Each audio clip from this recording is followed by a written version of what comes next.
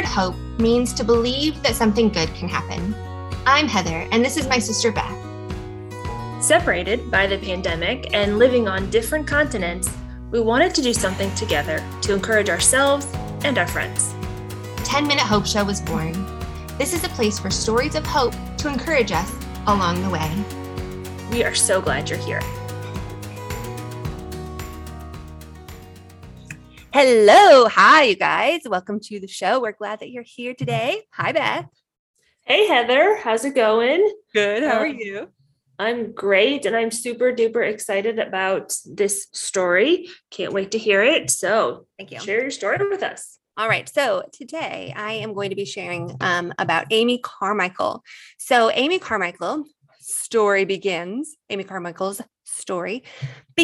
when she was a little girl. So she grew up in Northern Ireland in the mid 1800s, and she was a little girl who believed that God answered prayer. And so she had a very important prayer that she wanted to pray. So one night she goes in her room, kneels down by her bed, and she prays her prayer. And she says, "Dear God, please make my brown eyes blue." She always wanted blue eyes. And so she prayed and she asked God to change her eyes from brown to blue. And she got in bed and she was all excited because she knew God answers prayer. And so she thought, all right, when I wake up, my eyes are going to be blue. And so she woke up in the next morning and she ran to look in the mirror and her eyes were still brown. And she was very disappointed about this. And so the answer to that prayer was no. God said, no, I'm not going to change your eyes brown eyes to be blue. But the reason for this no was to become crystal clear years later. And that's the story that I have for you today. Dun, dun, dun. Are you intrigued? I'm so excited. All right.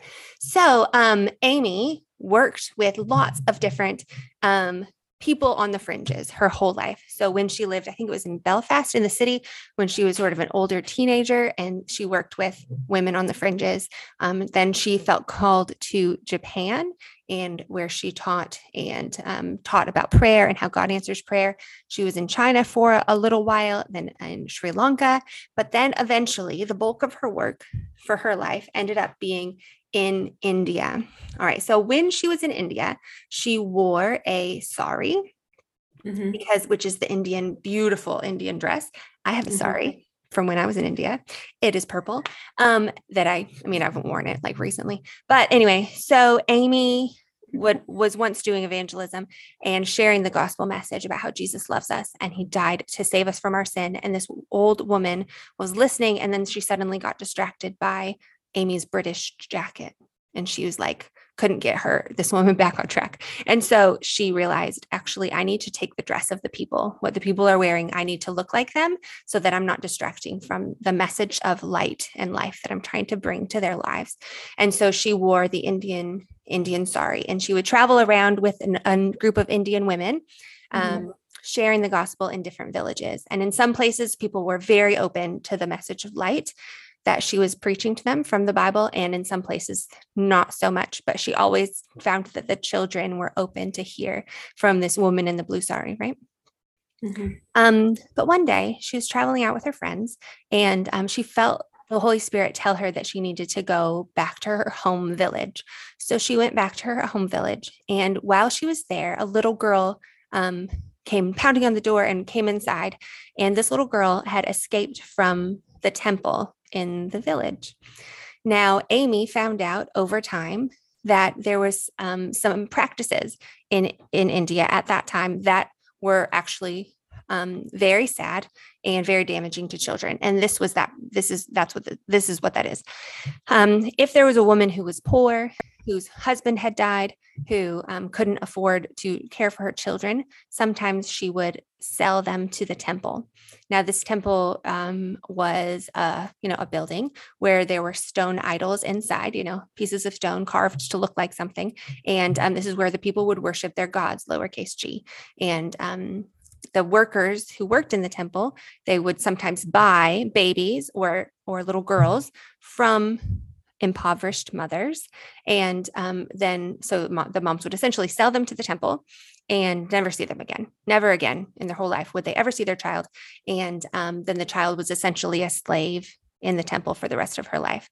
And this also was there was also a lot of temple prostitution that happened with these little girls. So obviously very dark. India was ruled by Britain at the time, England, but the British, rulers were blind or not willing to see this practice. And it was just sort of generally accepted in Indian culture that this is something that would happen. This was an option that people could have. So Amy found out about this and she started to try to rescue these girls, right? And so she prayed, God, what can I do? How can I rescue these girls? And so her and her friends and the people that worked with her would sometimes hear about a widow who's thinking about selling their baby to the temple. And so they would go and talk to her first, and they would offer this other option. So Amy stopped going around traveling and doing evangelism. She stayed home.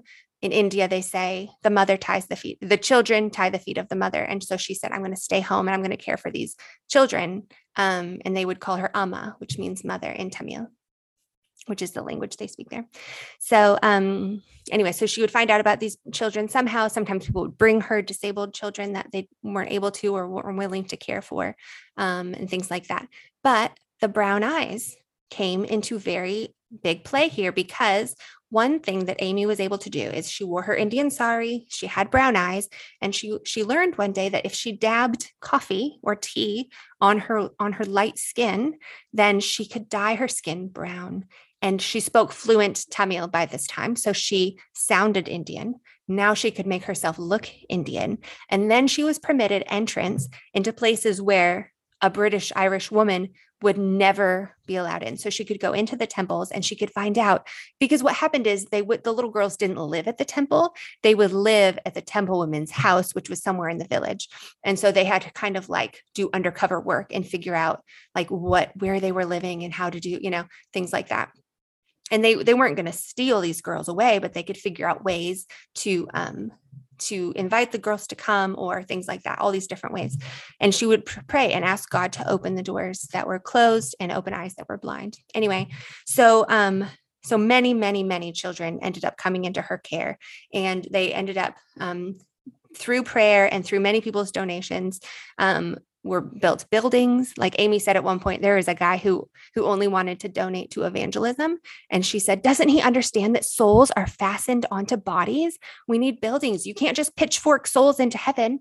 Like you have to care for someone's whole person. And so through like whenever she had a need, she would pray and ask God for the money that she needed. And he provided. And so she cared for many, many children. And so the end of this story is that Donover Fellowship, which is what her compound was called, is still going today. So if you look up Amy Carmichael, Donover Fellowship, you can go visit it. It's still happening. So it opened in 1901, and in 2022, they're still caring for now little girls who need a home. And there's a hospital, and they do community development, and they do leprosy ministry. There's still things that are happening. So I have a few quotes from Amy that she said. Let us not be surprised when we have to face difficulties. When the wind blows hard on a tree, the roots stretch and grow the stronger. Let it be so with us. Let us not be weaklings, yielding to every wind that blows, but strong in spirit to resist. And not our own spirit, right? Let's just talking about the Spirit of God. There's only one way of victory. This is a second quote. There's only one way of victory over the bitterness and rage that comes naturally to us. To will what God wills brings peace. And then the last one is, if you are ever inclined to pray for a missionary, do it at once, wherever you are. Perhaps he may be in great peril at that moment. And I love that. And I think that's true of anyone. If you ever feel the urge to pray for anyone, just do it then. Mm-hmm. So that is, yeah, that's it. Mm-hmm. Wow. Thank you for sharing that. Yeah. Do you have a Bible verse for us? I do. So what really stands out to me from Amy's life is that her treasure was these little girls. Like they were her treasure, she was, other people wouldn't have even noticed them. They were like garbage to other people, like really is how they treated them. But to Amy, they were treasures. These little girls that were hidden away and needed help were treasures. And she would hunt for them and find them, right? And so this verse is what comes to mind. This is Matthew 6:19. Do not lay up for yourselves treasures on earth, where moth and rust destroy and where thieves break in and steal. But lay up for yourselves treasures in heaven, where neither moth nor rust destroys and where thieves do not break in and steal. For where your treasure is, there your heart shall be also. And her treasure was these little girls. Mm-hmm. Yeah. And that was Jesus talking, right? Yeah, that was Jesus talking. Bible verse. Yeah. Wow. That was really great. Thank you so much for sharing that with us, Heather. Yeah. Do you want to pray for us? Yes. Yes. All right, let's pray. God, thank you so much for this story, and thank you for Heather sharing it with us. And Lord, help us to not store up our treasures on earth, but to store up our treasures in heaven, and to just work hard for you, Lord, and to trust you for the things that we can't do ourselves, and help us to just be obedient to what you bring across our path that we need to do, Father, that we need to work, the work that we need to do. So we love you, and we just ask for your blessing on everyone listening. In Jesus' name. Yeah. Amen. Also, the practice of temple spying children was outlawed before the end of Amy's life. And if you'd like to find out more about Amy Carmichael, there's a great book called A Chance to Die by Elisabeth Elliot. And Amy also was quite unwell in the last years of her life. So she wrote 18 books, I believe. So one book called Gold Cord is a really good book about her life in Dohnavur and work. So there's lots of writing you can read from her as well. So anyway. Good. Awesome. Thank you, Heather. Yes, thank you. Thanks for watching. Thanks for listening, you guys. And we hope you have a great day, and we'll see you next time. Bye. Bye.